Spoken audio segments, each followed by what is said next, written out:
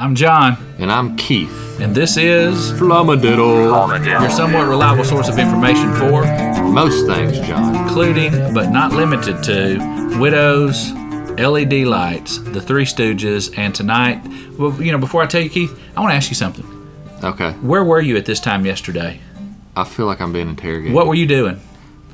Is there somebody that can corroborate your story, Keith? I'm trying to think. You got to give me time to think, man. Come on, man. There's no thinking here. Where this were time you? yesterday. What time is it? I don't even know what time it is right now. You were at tell me, you were at Cash Saver, right? No. I was at the campground. No, we've got footage that shows you were at Cash Saver, and you got cash back from the ATM, didn't you, Keith? Be honest with us. You would lie. All right, Keith. So what are we going to be talking about today, Keith? Police interrogation. Police interrogation. We're going to give you the third degree today. That's right. All right, so Keith. So, John, let me ask you something. All right. Why do we do this podcast, man? Because we love widows, we love hanging out with each other, and we love our Flumadiddle listeners, and we love Ireland.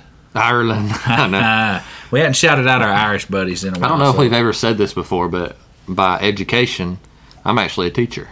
Okay, awesome. So I think that's one reason why I like doing it, By trade, I'm a counselor. Exactly. And by trade, you're a counselor as well. Exactly. But by education, you have other educations as well, right? I do. My background is in psychology. Psychology. So we have, which is good for today's podcast. Right. So we're going to read people, man. All right. Keith, you're looking shady. I think you've been up to something, and I'm going to figure out what. All right, you figure it out. All right, man. See if you figure it out by the end of this podcast. All right, let's do it, man. All right, so police interrogation. So we've kind of been on a little bit of a theme lately about manipulation and stuff like that. And this is, police would definitely not want you to call it manipulation. No, but there is some, we started out with our parasite show, and so we're certainly not continuing on with parasites here. Absolutely. But the idea of our parasite show was not just any and every kind of parasite, but it was parasites that were able to manipulate the behavior of. Right. And then we talked last week, or actually it's been 2 weeks now, about maybe some media manipulation, right? Yes. So bottom line is, police interrogation does not try to manipulate behaviors, but they do use similar psychological principles that techniques in order to get the truth. Right. Yeah. So I don't know if you're manipulating them to tell the truth, maybe. I don't know. We hope so, because they're ultimately it's not really manipulation, but you're getting them to tell the truth. These techniques are very effective. The only concern is that some of these techniques are so effective that they get people who are not even guilty of a crime at times to admit to something happening. So that's the fear, the false confessions. Right. And there is some controversy about some of these methods because of that. Right, but we're going to just talk mainly about the interesting part of a crime has been committed. Yeah. Let's say you have a good idea of a suspect or two or three, whatever this happens. And so what's happening, Keith? Set this scenario up. How is this happening right now? So first, let me say this. It's going to be a two-parter because I did interview a Detective Nunya. Detective Nunya, as in Nunya Business? In Nunya Business, right. He calls himself Gator in the interview. So as in investigator.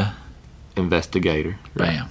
All right. So I did interview him, and so that we'll put that as part 2. And so you'll get to hear us talk about it, but then you'll actually get to hear an experienced detective talk about it. All right. And how he I think Keith actually confessed to an armed bank robbery that he was not even in the same city of. Yeah, it was really interesting to interview him because we did this little mock interview, and you'll get to hear that next week. But he got me, man. He got me. And I wasn't trying to let him get me either, and he got me. I was like, "Crap, start over, man. What are you doing?" Right. Exactly. So anyway, let's just give a little background about it. It definitely relies on human behavior norms, right? So just such things as like awkwardness and fear leads to talking. We want to fill silence, right? Not fill silence, F-E-E-L. We want to fill, F-I-L-L. We want to talk. Yeah, we want to fill the silence with words because that's awkward. Yeah. We use similar techniques sometimes in counseling, don't we, John? Right, exactly. So, we lean on the human behavior of... We don't manipulate, but we want to foster...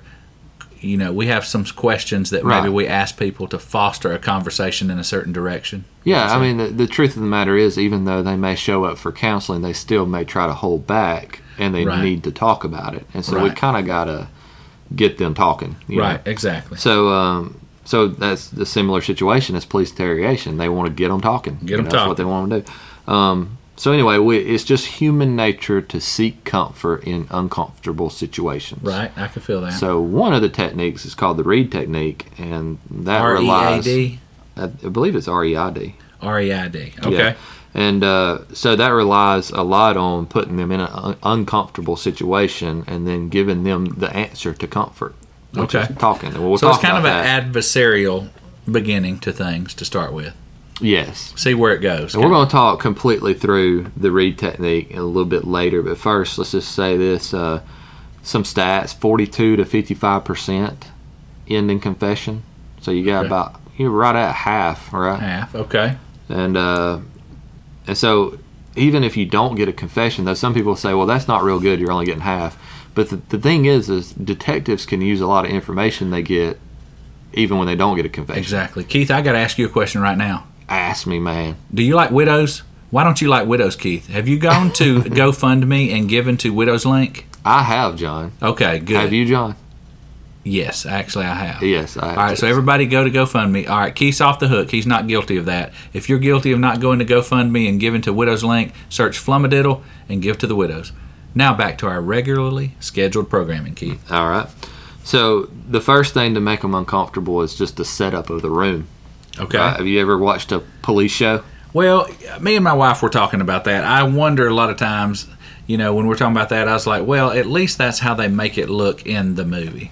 Right. Usually you see a pretty bare room, a table, 2 chairs. There's no decorations. It's not like a homey, cozy kind of place. You're just sitting at a table, maybe with some handcuffs, maybe not, waiting for some guy to come in and good cop, bad cop you. Yeah. And there are other methods other than the Reid technique and other than what, probably different, I guess, police stations, or different places. There's different theories of what works. Would use different things, but generally speaking, yes, that's actually pretty accurate. Okay. It's kind of a sparse, small room with a table and chairs. Okay. Yeah, so it's small, it's confined, it's soundproof. Okay. That gives you kind of the eerie feeling of like nobody's going to hear me. Before, Yeah. There's only 3 chairs usually, so you have one for the perp, right? Correct. Or the suspect would be a better word for them. Yeah, because they're not a perpetrator. Exactly. Until they're proven guilty.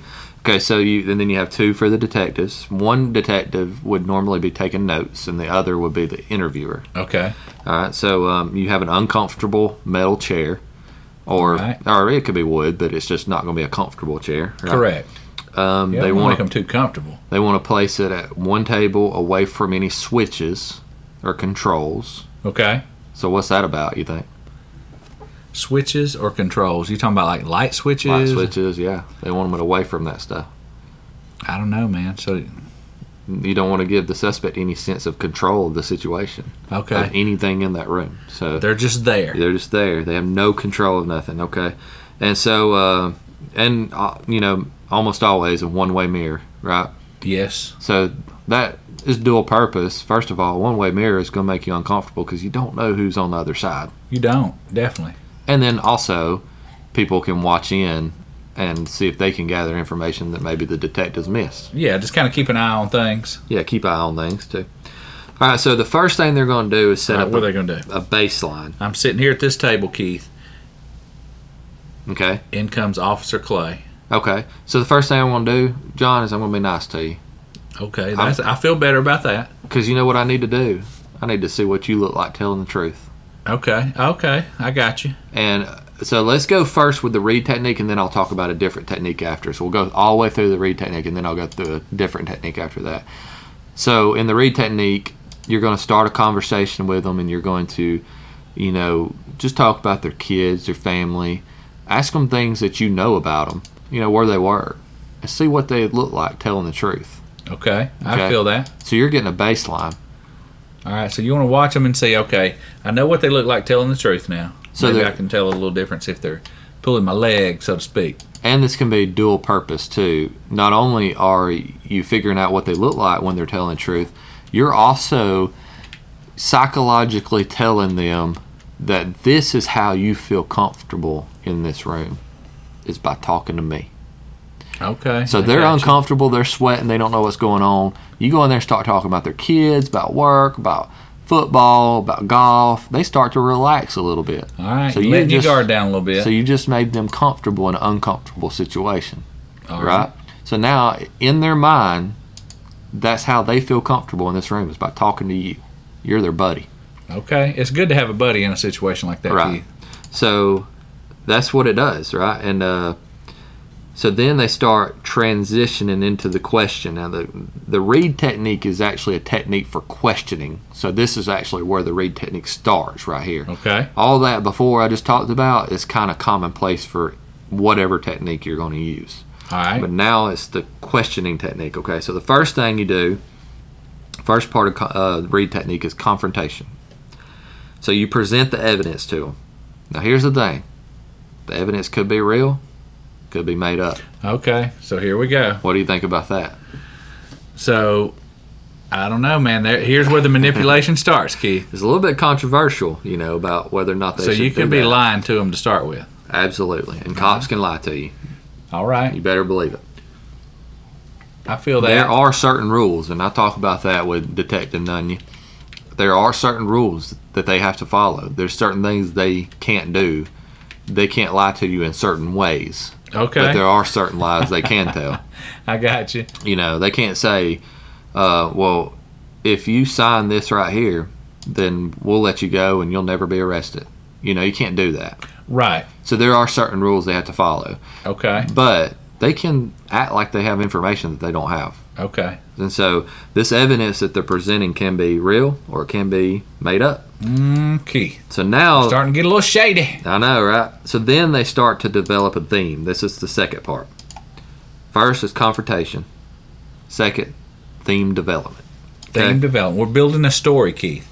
Right, exactly. So that's what they do. They lay out a story about how this suspect committed this crime. Right? Which may or may not be true. Right. All exactly. Right. And they may or may not know how they committed the crime, but that's why the theme development is actually active.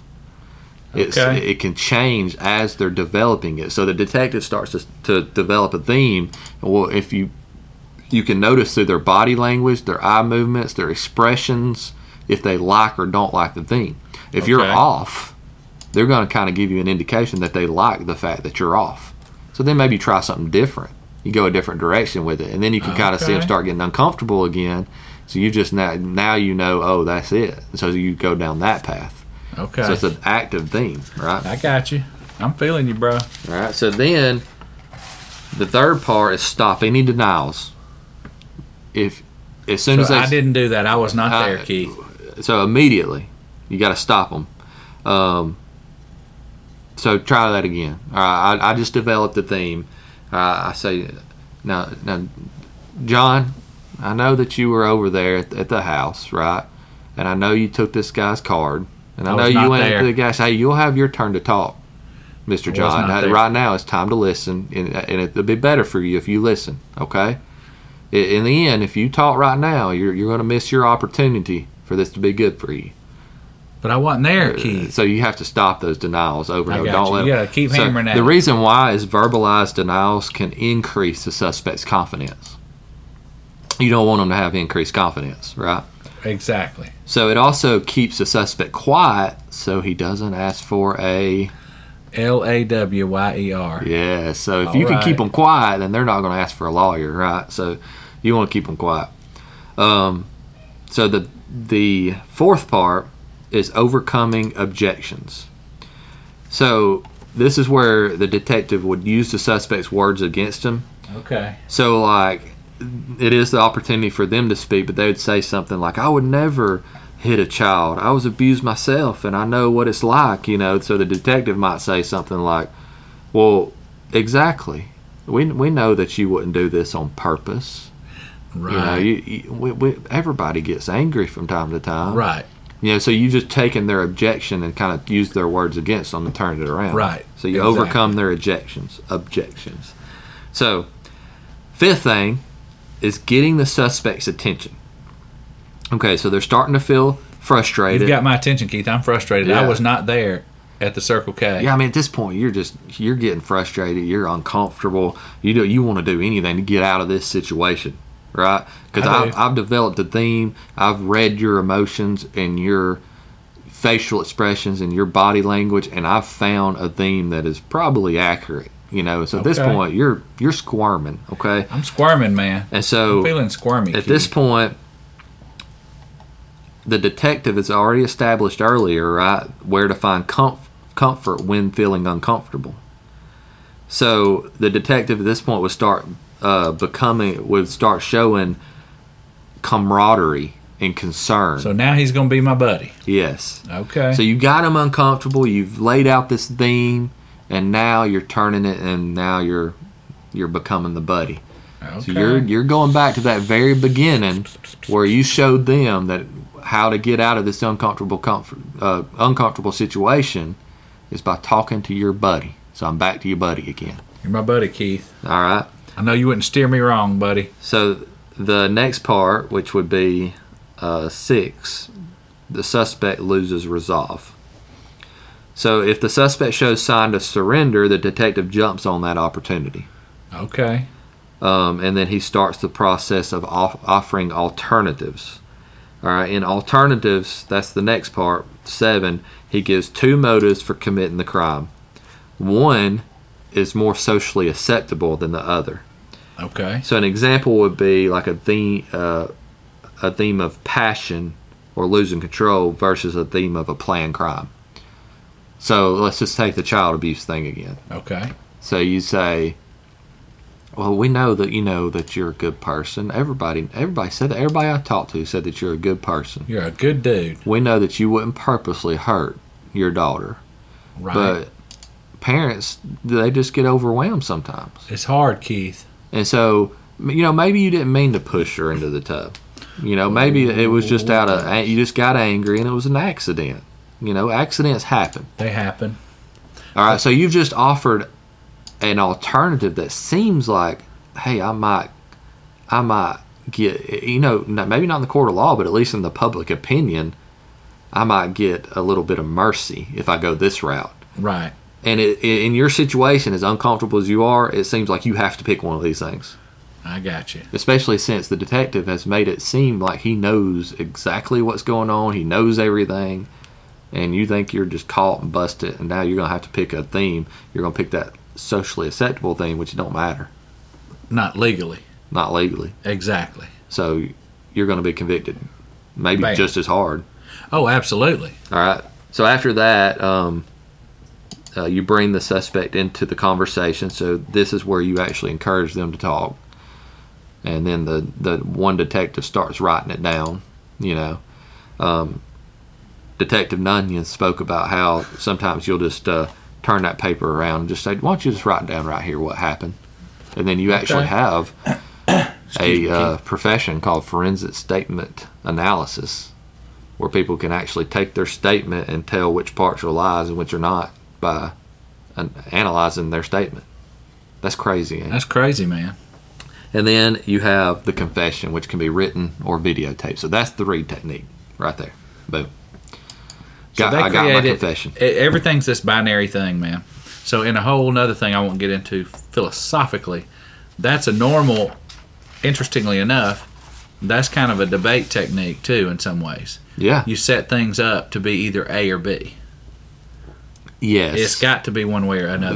You've got to be conservative or liberal. You got to be Republican or Democrat. You got to be this or that. When most of the time there's a C, a D, an E, and an F. Right. There's a third way, or at least a third way. At least a third, yeah. So, okay, I got you. That makes sense. So it is a technique, yeah. It is. And there's controversy with the Reid technique for sure. And I have to say, I agree with the side of the people who say that if you are innocent and you are of sound mind and an adult, you're not going to confess to something that you didn't do. The hopeful thing is like, yeah, I'm still saying I didn't do this. Yeah. No, I don't agree with either of those. I don't agree. Right.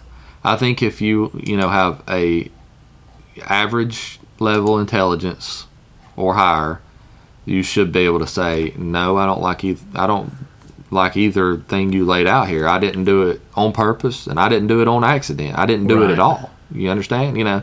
So, but where I do feel like I agree with the controversy is for people who have like low IQ or children. Yeah, we've heard about that a lot. Low IQ. Yeah. Children especially and low IQ can certainly be manipulated into a direction. Absolutely. Well, they're just wanting to get out of trouble.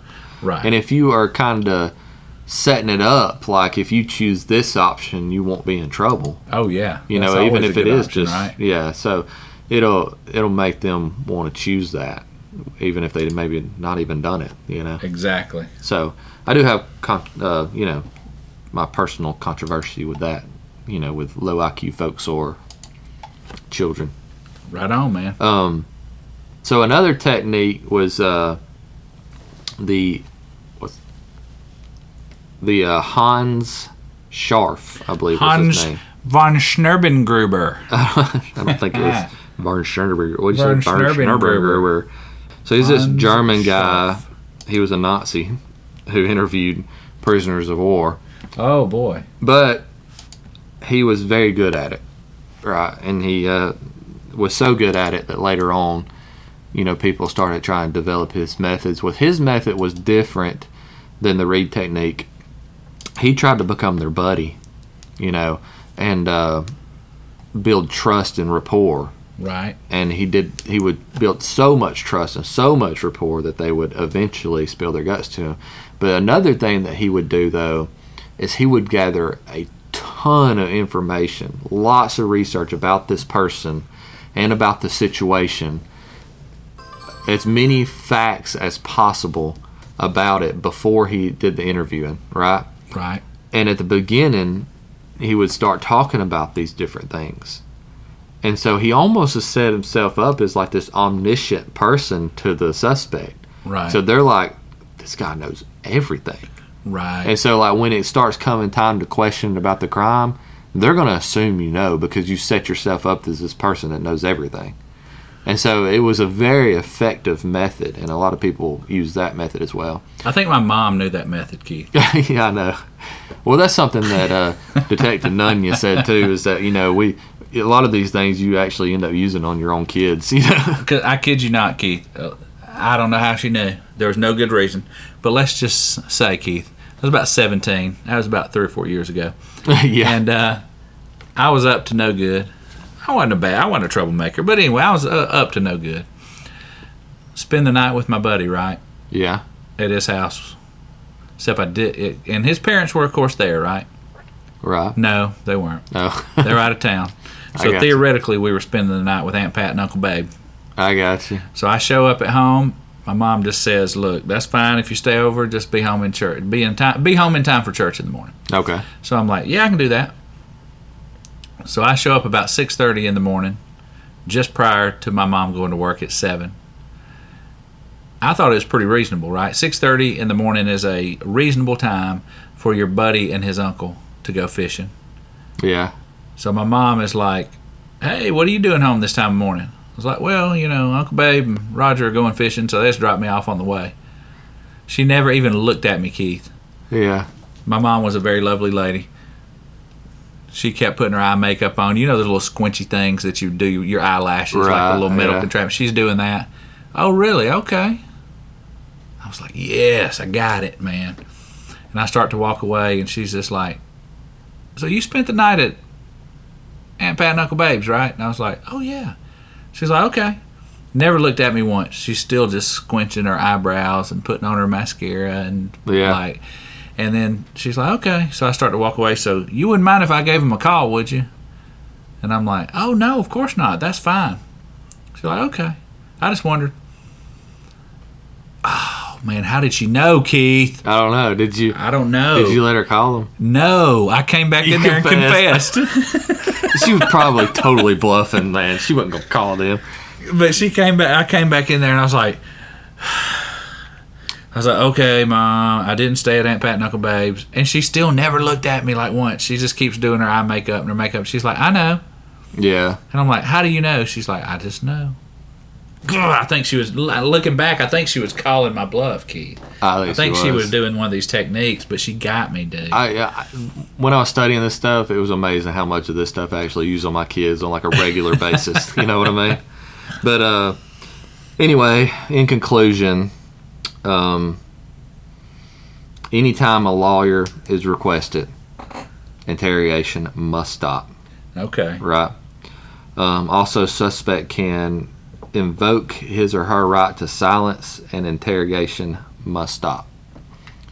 So they actually get you to sign a paper right at the beginning saying that we're just talking, and you kind of you I guess give up that right. Okay. It's like so your Miranda rights. Over your Miranda rights. Yeah, you sign over your Miranda rights. We talked about that with Detective Nunya. And so if you sign that paper, but you could still go back later, I guess. Yeah, I asked him that, and he said that, and you'll hear that next week. But he said that you can still ask for a lawyer at any time. I refuse to answer that, or I want a lawyer, or whatever. Right. Okay. So really, if you are in this situation, whether you are innocent or guilty, probably the best thing you need to do is lawyer up immediately. Yeah. As soon as they walk in the room, say, "I want a lawyer." And that's not to say that the detective is a bad guy or anything or up to something, but at the end of the day, he's a hammer, and he's looking for a nail. Exactly. And you're the one sitting there, and you may or may not be the nail he's looking for, but he doesn't know that when he comes in there. Well, the thing is, I don't know, we're supposed to be innocent until proven guilty, and I like to believe that we are. Yes. And this is America. Man, it's the cornerstone of the. It is. With all the issues even that we have with our justice system. But let's just say this: if you have a weak alibi, and there's evidence that seems to point your direction, even if you didn't do it, man, you could get convicted. So you need to lawyer up. Yeah. That's just what I would do, man. The first thing I'd do, ask for a lawyer. I ask him, do they have to tell you whether or not you're a suspect? Because I thought I might ask that first. Am I a suspect? And then lawyer up if I am. Right. So you'll get the answer to that question. All right. I've heard some of that kind of stuff, that if you get pulled over, at some point, if you're not being released, even on the side of the road for being pulled over, I've heard of people talking about asking the question, am I being detained for some reason? Yeah. I've heard that. And then ultimately, if you're not being detained, then... Yeah. Well, I'm going to be on my way then. Or if you are being detained, why am I being detained? Right. Man, I'm thankful. I don't know. To have to fool with that kind of stuff. Yeah, I'm not sure about all those laws and stuff, but I know this: be respectful to the police officers. Don't be just trying to be a butt, because that never works out good for anybody. It doesn't work out. And if I don't think I've ever seen a situation where someone was respectful to a police officer and listened to what they were saying and did what they were supposed to do, that got hurt by the police officer. Right. Maybe it's happened before, and I'm sure it has. But I'm just saying that I know a lot of police officers. And they're outstanding men. They really are. And so if you're respectful, they're going to respect you. Right. So. Right on, man. Well, that was good. That's perfect timing, Keith. It's time to finish this one up, Keith. And so let's tell the people, if you have questions for us, you can reach us at doyouflummadiddle@gmail.com. Right. That's one M, not two, because two is a dessert. Is a big, dense, nasty Claxton fruitcake type dessert. And unless you've had one better than that and you'd like to prove us wrong, and send us a flummadiddle from maybe Britain, we'd love to try that. Maybe it's good because we never really tried it. We haven't, but we've thought about making one day. What else, Keith? Just follow us or subscribe to us on your favorite podcast Apple Podcast, Google Podcast, whatever your favorite podcast app is. Give us a 5-star rate. Please do. And we appreciate you guys. Yeah, man. Y'all are awesome.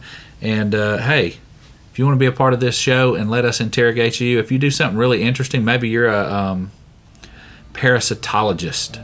Yeah. Maybe you're a scientist who makes LED lights. Maybe you're an investigator. Or a Foley artist. A Foley artist, or maybe you've lost 100 pounds and kept it off for some length of time. Yeah. Yeah, if you've got something that you do that's related to some of our podcasts, let us know. We'd love to talk to you. Absolutely. All right, grace and peace. Peace out.